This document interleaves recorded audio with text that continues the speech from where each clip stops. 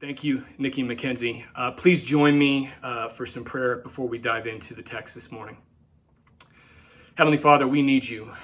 We need you more than anything else in the world. We need your Spirit to come and be with us, even though we are not together physically, Father God. Your Spirit unites us, joins us together in worship. And what we need most of all right now is to hear from you, hear your voice, and hear what you have to tell us today.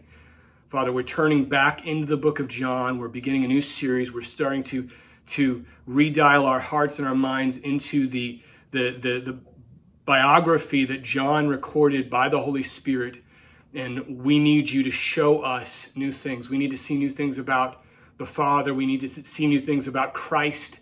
And we need to see new things about the Holy Spirit. And today, if you are pleased to do that, I pray that you'd pour out your Spirit on each and every individual who's joining us to worship, and that your name would be magnified and glorified in us seeing new realities about who you are and what you've done in our lives, Father. We ask this in the name of Jesus Christ. Amen. All right. So last time we were in the book of John, which was several weeks ago. We read through the closing verses of chapter 2. I don't know if you remember what we read, but they explained a common theme, a common response that we see to Jesus's earthly ministry. And we see a snapshot, really, of how mankind saw Christ as he taught, as he healed people, as he did all of these different signs and cared for the people who were around him. We see how they responded to him. And the response is very clear. Verse 23 of John 2 tells us, now when he, Jesus, was in Jerusalem at the Passover feast, this is at the very beginning of his ministry, many believed in his name when they saw the signs he was doing.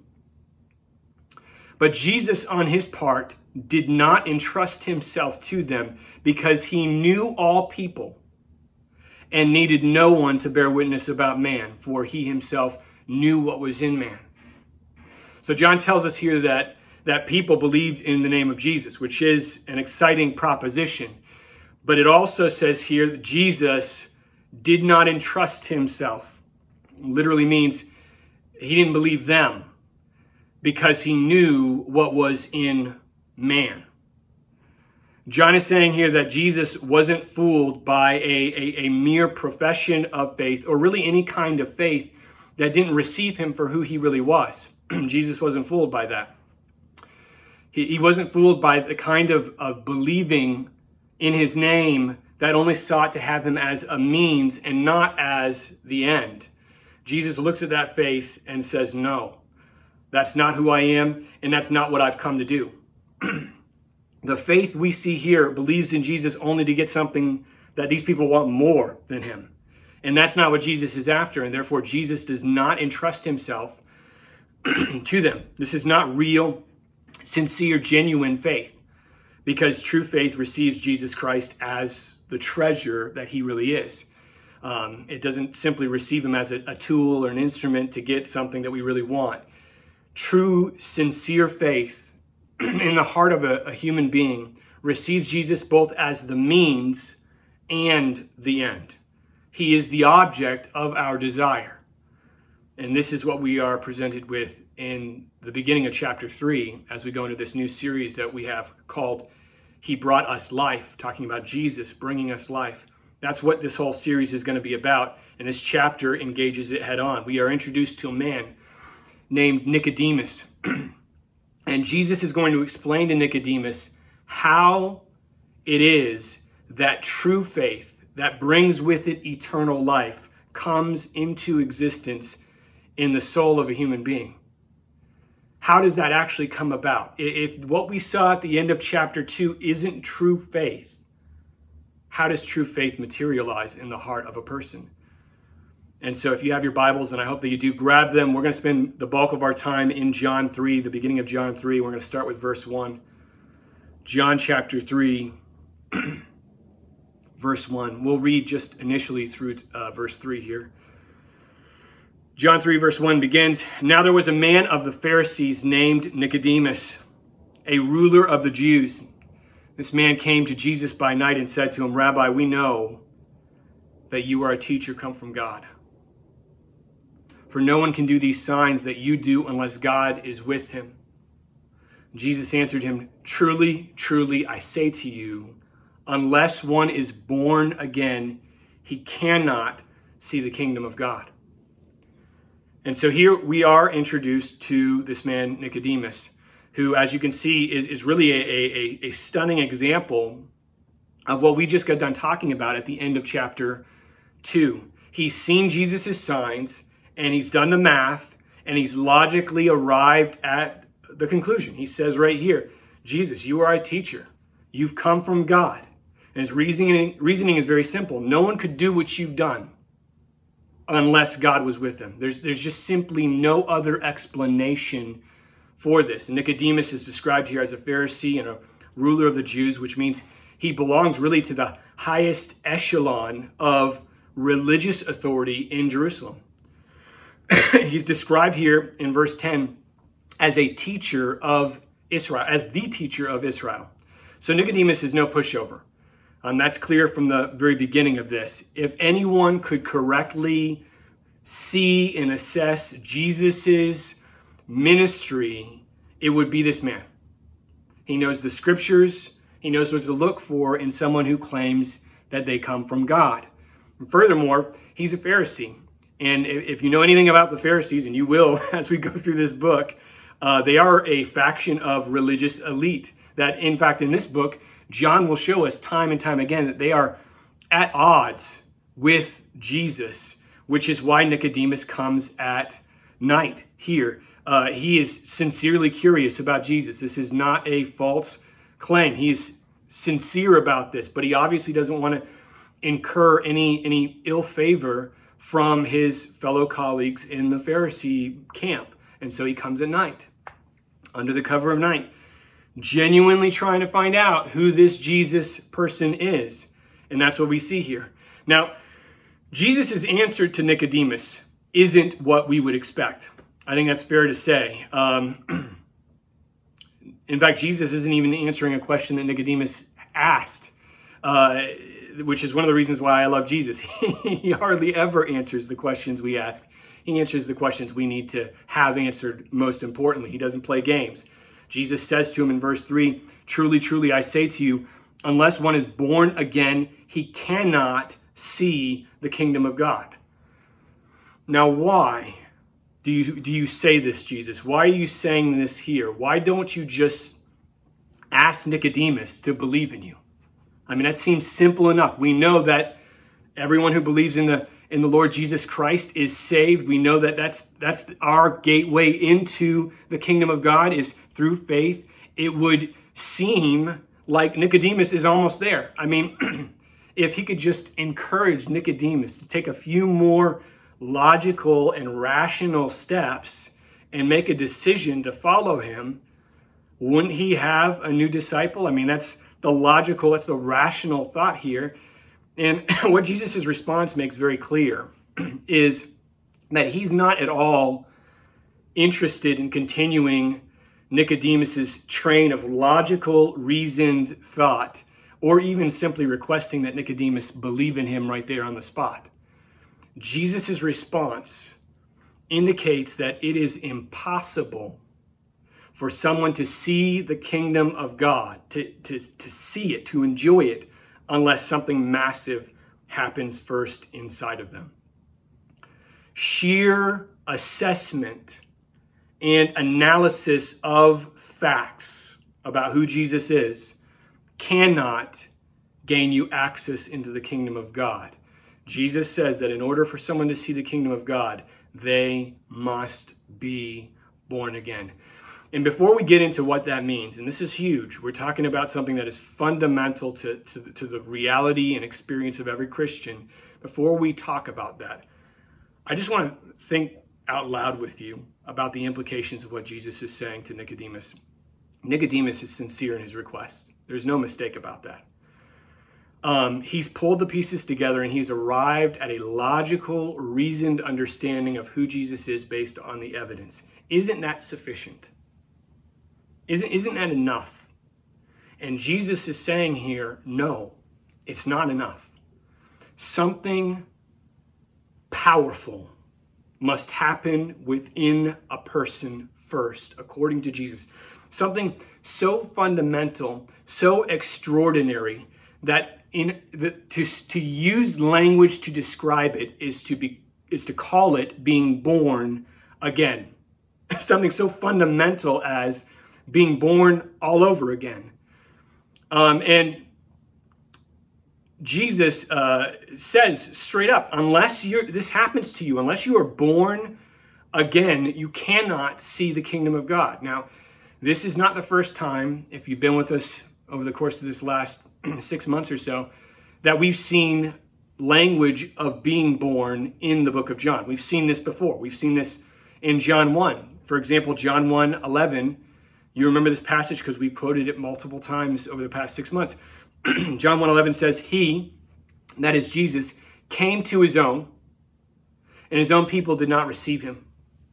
But to all who did receive him, who believed in his name, he gave the right to become children of God, who were born not of blood, nor of the will of the flesh, nor of the will of man, but of God. They were born of God. So John, when introducing Jesus' ministry at the very beginning of his gospel, has already said that those who truly believe and truly receive Jesus, not a mere profession, but actually do receive him for who he is, those are born of God. They have become his children through this born experience, this birth experience. And John describes this birth as being not from blood, nor of the will of the flesh, nor of the will of man. This didn't happen by any of those instruments. This happened by God himself. God did this. In other words, our faith, ultimately, most decisively, is not a product of sheer willpower. Our faith isn't the result of human wisdom. Our faith isn't the result of natural processes of deduction and logic. Our faith arises from an experience that John calls here and Jesus calls in chapter 3, that's like being born all over again. Being born of God, according to chapter 1. Now, Nicodemus' response to this statement of Jesus is what we would expect. He has a very logical response to Jesus because what Jesus has just told him does not add up to how Nicodemus understands the world. So John 3, verse 4, Nicodemus said to him, how can a man be born when he is old? Can he enter a second time into his mother's womb and be born?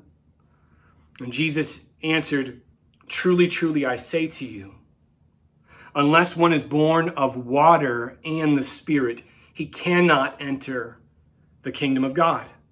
That which is born of the flesh is flesh, and that which is born of the Spirit is spirit. So Nicodemus has a rational and logical question. I mean, this is the question that we would ask. How can a man be born when he's old? This doesn't make any sense. How is what you're describing, Jesus, even possible? And Jesus again bypasses Nicodemus's statement and continues to say and press that this birth experience must happen before you can enter the kingdom of God. He calls it here being born of water and the Spirit. And Jesus is saying this has to happen. And then he tells us why it has to happen. He explains to us why in the next sentence. He says, that which is born of the flesh is merely flesh, and that which is born of the Spirit is spirit. This is the reason Jesus gives. This is how Nicodemus should understand why this has to happen. Something radical has to occur in order for a person to be able to enter the kingdom of God. Something at the same level of being born. And that's what Jesus is saying to Nicodemus. He's saying that when a person's born in this world, they are born of the flesh. They are a flesh and blood creature. But for a child of God to be born into this world, they must be born of the Spirit. There is no other way into the kingdom of God. And although Nicodemus is struggling to come to grips with this concept, this isn't actually a new theological idea that Jesus is presenting. Jesus is simply referring to a promise that God had made 600 years earlier through one of his prophets. It's a promise that we see most clearly in Ezekiel 36. Ezekiel 36, like I said, written hundreds of years prior to John 3, we see God promise this. It's verse 25. I didn't write it down here, sorry. God says to his own people, I will sprinkle clean water on you, and you shall be clean from all your uncleannesses, and from all your idols I will cleanse you. And I will give you a new heart, and a new spirit I will put within you. And I will remove the heart of stone from your flesh and give you a heart of flesh. And I will put my spirit within you and cause you to walk in my statutes and be careful to obey my rules. That's Ezekiel 36. This is what Jesus is talking about to Nicodemus. This is God's promise to his own people. He says, I will sprinkle clean water on you and make you clean. I will put my own spirit inside of you, and that will change everything. That will make you completely brand new, and it will cause you to walk in my statutes. No longer will your heart be like a stone. It will now beat for me. Every beat will be for me. A heart that earnestly desires to walk in my statutes and obey my rules. This is what Jesus means when he says being born of water and the Spirit. This is what he's talking about. He's pointing to this Old Testament prophecy, and he's saying that this prophecy would be an event so radical that God would take the hardened hearts of his own people and he would give them new life. Not only would they be cleansed, not only would they be washed clean of their sins and idolatries by the very hands of God, but he would give them his own spirit. He would put inside of them his own spirit in order that they might keep his commands and his rules. This is what Jesus means when he says being born of the Spirit. He's saying that this is the only way that someone can enter the kingdom of God. It's an act so fundamental and so profound that it can only be described as a birth. And it's clear as Jesus continues with Nicodemus that he is still struggling with this reality. He is a Pharisee, like we said. And what that means is he was known for his law keeping, his obedience. And so to Nicodemus, the notion that entrance into God's kingdom could not be achieved by sheer willpower or human resolve, that was outrageous to him. It did not fit into his worldview. It was inconceivable. And his entire way of life was based in the opposite direction, trying to achieve those things on his own merit, on his own ability. And yet Jesus is saying here that it's not first a human decision. It's not first a human action. It is an act of God in a person that must first take place in the heart of a sinner in order for any action after that to be possible. And we see Jesus reaffirming this as he continues his conversation in verse 7, John 3. Look at verse 7. Do not marvel, Jesus says, that I said to you, you must be born again. He's saying, don't marvel about that. The wind blows where it wishes, and you hear its sound, but you do not know where it comes from or where it goes. So it is with everyone who is born of the Spirit. Now, Jesus isn't making this any easier for poor Nicodemus. It's not more palatable. What he just said is pressing it even further. The word in Greek for spirit and wind are the same word. You may know them already because you've heard them. They're pneuma. Pneuma means breath, literally. And so this is a play on words, wind, spirit. Jesus is asking him, he's basically saying, why are you marveling at this, Nicodemus? Why are you so amazed that this is how God works. This is no different than the wind that you experience every day in your life when you're outside. The wind blows wherever the wind wants to blow. Wherever it wishes, it blows. We may hear its sound. We may know but we don't know where it comes from. We can hear it moving and see its effects, but we don't know where it comes from and we don't know where it's going. We can't control either of those things. And Jesus is saying this is exactly like being born of the Spirit. That's what that experience is really like. He's telling Nicodemus, you can't control the wind. You can't control the wind. So why in the world would you think that you can control the Spirit of the living God? The Spirit blows wherever he desires, wherever he wishes. And when he blows on a human heart, no matter where they are, no matter how far they may seem to be from God, they are born of the Spirit. God cleanses them by pouring out this clean water and his own Spirit into their soul, and he makes them his child. That's what Jesus is saying here. He's saying it to a Pharisee too, who has a whole paradigm in mind that cannot stomach the idea that he simply can't white knuckle his way into the kingdom of God through some sort of obedience or external morality. And Jesus is saying no. The human heart is far too broken and too enslaved to sin for salvation to be possible as a product of just willpower. In order for someone to be saved, in order for someone to access the kingdom of God, it requires an act of the living God. Now, I'm giving Nicodemus a hard time here, obviously, because here's the deal. Our natural response to what Jesus is saying is no different than Nicodemus's. Our natural response to the idea of the Spirit blowing wherever he pleases isn't any different. We would respond and say, how can these things be? Which is exactly what Nicodemus is going to say in verse 9. God willing, we'll see that next Sunday. We're not comfortable naturally with any kind of salvation that we cannot meaningfully or decisively contribute to in some way. We would all say that we want salvation to be by grace alone. No one would disagree with that statement because we know we can't live up to God's righteous standard.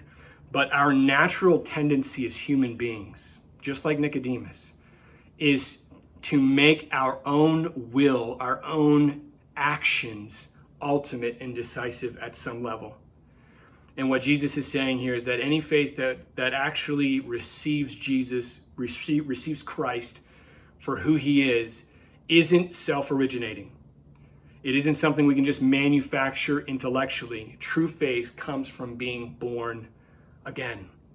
It must arise from the heart of someone who's been born of the Spirit, someone who has experienced this radical transformation that the prophet Ezekiel prophesied 600 years earlier. This transformation that is brought about by the hand of God. Jesus is saying, our sin has done more damage to our souls than we can possibly imagine. We have underestimated its extent of damage. The human heart isn't just something that needs a little nudge in the right direction. God has to effectively start over. That's why it's called the new birth. The brokenness of the human condition isn't in need of just a slight tweak to get it in alignment with God. It needs to be uprooted entirely and begun all over again. It requires to be born of the Spirit.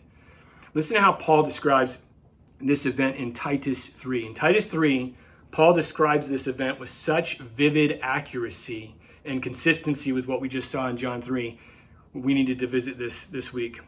Titus 3 start with verse 3. Paul says, "For we ourselves were once foolish, disobedient, led astray, slaves to various passions and pleasures, passing our days in malice and envy, hated by others and hating one another. But when the goodness and loving kindness of God our Savior appeared, he saved us. He saved us, not because of works done by us in righteousness, but according to his own mercy, by the washing of regeneration and the renewal of the Holy Spirit, whom he poured out on us richly through Jesus Christ our Savior, so that being justified by his grace, we might become heirs according to the hope of eternal life. This is an amazing passage, one of my favorite in the pastoral epistles. Paul begins by stating all the things that you and I were before God's work in our hearts. We were foolish, we were disobedient, we were led astray, we were slaves to different passions, we were filled with malice and envy. He's simply describing human nature. This is not remarkable. None of these features are remarkable. He's describing the natural state of brokenness and sin that all mankind lives in apart from God's grace. We are just driven to selfish inclinations. We are driven to what we want, no matter the cost, and not what God desires from us.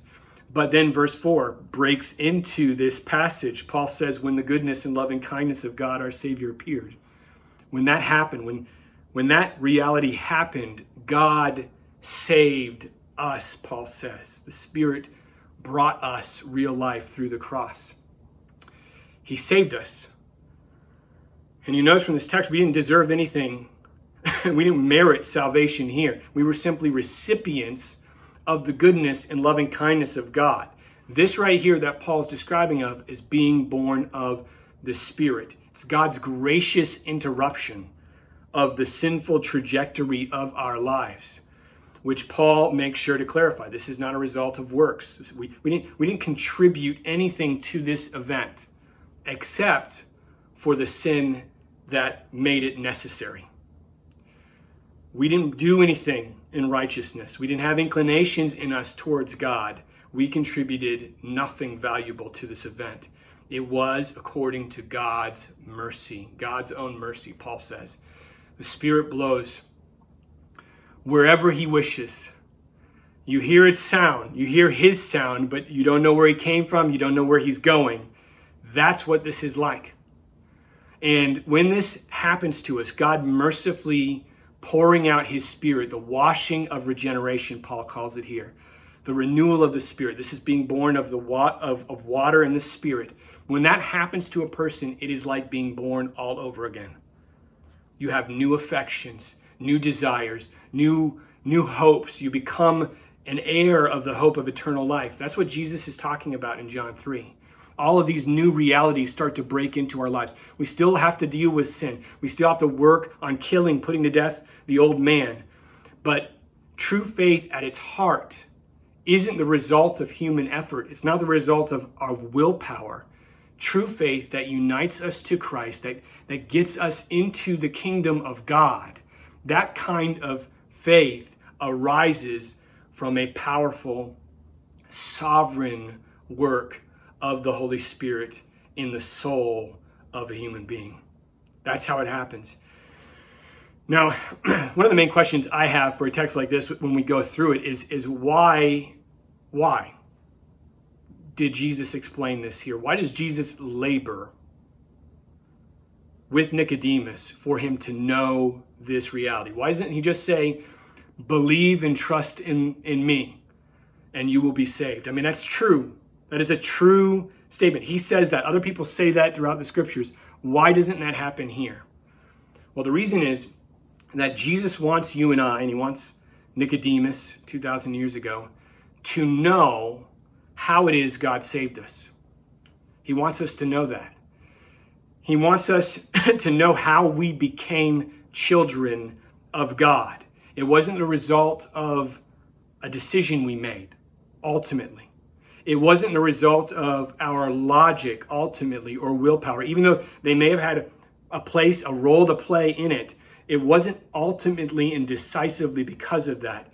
It was ultimately a radical intrusion of the grace of God into the rebellious heart of a sinner. And when we recognize that's what happened here to each of us who believe in Jesus Christ, it should create great humility in us.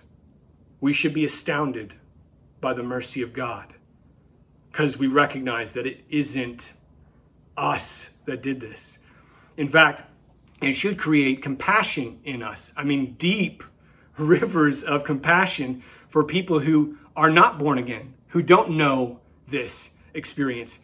If we're not the decisive factor in our own salvation, our own entrance into the kingdom of God, but God was the decisive one ultimately, then he didn't save us because of anything in us. It wasn't because of our spiritual inclinations or our adeptness with spiritual realities or our sensitivity to the things of God. Had nothing to do with that. God, in fact, saved us in spite of us. And therefore, we are no better than anyone else in this world. Everything truly good in us, truly good, truly genuine and sincere, came from this amazing experience of new birth, being born of the Spirit. This merciful, unilateral act of God that changed our lives forever. And that's the whole point Jesus is making to Nicodemus here. He's saying, Nicodemus, if you enter the kingdom of God, you need to recognize that it's because you are a sinner saved by grace. I brought you through the cross life. He brought us life, not because of anything decisive we contributed to the equation, but because of the goodness and loving kindness of God, worked out through Christ and his work on the cross and in the Spirit as he invades our sinful hearts. And that should not only give us humility, but a profound sense of hope. I mean, it should give us hope for the people who are in our lives who have not experienced being born of the Spirit. If it was simply up to human willpower or ability, I'm going to be real with you, we would have no hope for anyone in our lives. Even Nicodemus, who knew his Bible front to back, needed this reality. He needed this experience. Jesus was saying to him, and he's saying to us in this text, listen, with man, entrance into the kingdom of God is impossible. But with God, all things are possible. And so here's where this is extremely hopeful. There is no one in the world that is too enslaved, too broken, too sinful for God to not be able to break into their lives through the Holy Spirit and breathe new life into their soul and turn everything around. There is no one on this planet, and you need to hear this because for some people it may be hard to believe. For me, it's hard to believe about my own life. There is nobody on this planet who is beyond God's reach. The whole point of this scene in John 3 right here, where Jesus says, unless one is born again, he cannot see the kingdom of God. The whole purpose of that statement is to say God is able. God is able. He can save anyone. No one is too far outside of his reach. And so in the next few moments as we sing this song and participate in communion, you are invited to, in your own homes, your own place, take the elements and participate with those you love who trust in Christ Jesus. As you do that, I would invite you first and foremost to simply marvel at God's grace. Marvel at his love for us in bringing about the new birth in our hearts. It is an amazing, undeserved, unmerited grace, and we should glory in it every day of our lives. It did not need to be this way. But the second thing is, I would suggest that all of us spend the today and the foreseeable future here just pleading with God that by his grace, he might show the same undeserved mercy to the people in our lives and in our community, Kingsgate, Greater Seattle area, people in your families who do not have this experience in their life. They've never, ever been born again. They don't know what it tastes like to experience the love of God in this way. Pray that the Spirit would even now, like as you communicate the gospel to them, which needs to happen, but even when they are surrounded by nobody and they don't have anybody around them, pray that the Spirit would overwhelm, overtake, overcome every resistance in their hearts and bring them into the family of God. Every person we would desire to see saved and redeemed and brought into his kingdom, that this reality would be theirs. Pray with me to that end. That's one of the reasons this is recorded in the scriptures. Christ wants us to see how we were saved so that we with great joy and great hope pursue the people in our own lives who need to see Jesus. And with that, let's pray. Heavenly Father, thank you for gathering the body together this morning. I pray that your grace just remains constant in our hearts and our minds in the coming weeks and even months, Father God. As this situation runs its course, it's been difficult, I know, for many. I pray that your grace would be with us and that you would awaken in us today a new appreciation for your mercy and your love for us, your compassion for us, and a hunger in our own lives to hold out the gospel to the people around us so that the reality of the new birth, this being born of the Spirit that Jesus talks about, can be their experience, Father God. We need you. We desire and long for you to do this. Please break into our lives and into the lives of those around us, Father, anew with the Holy Spirit. We ask this in the name of Jesus Christ. Amen.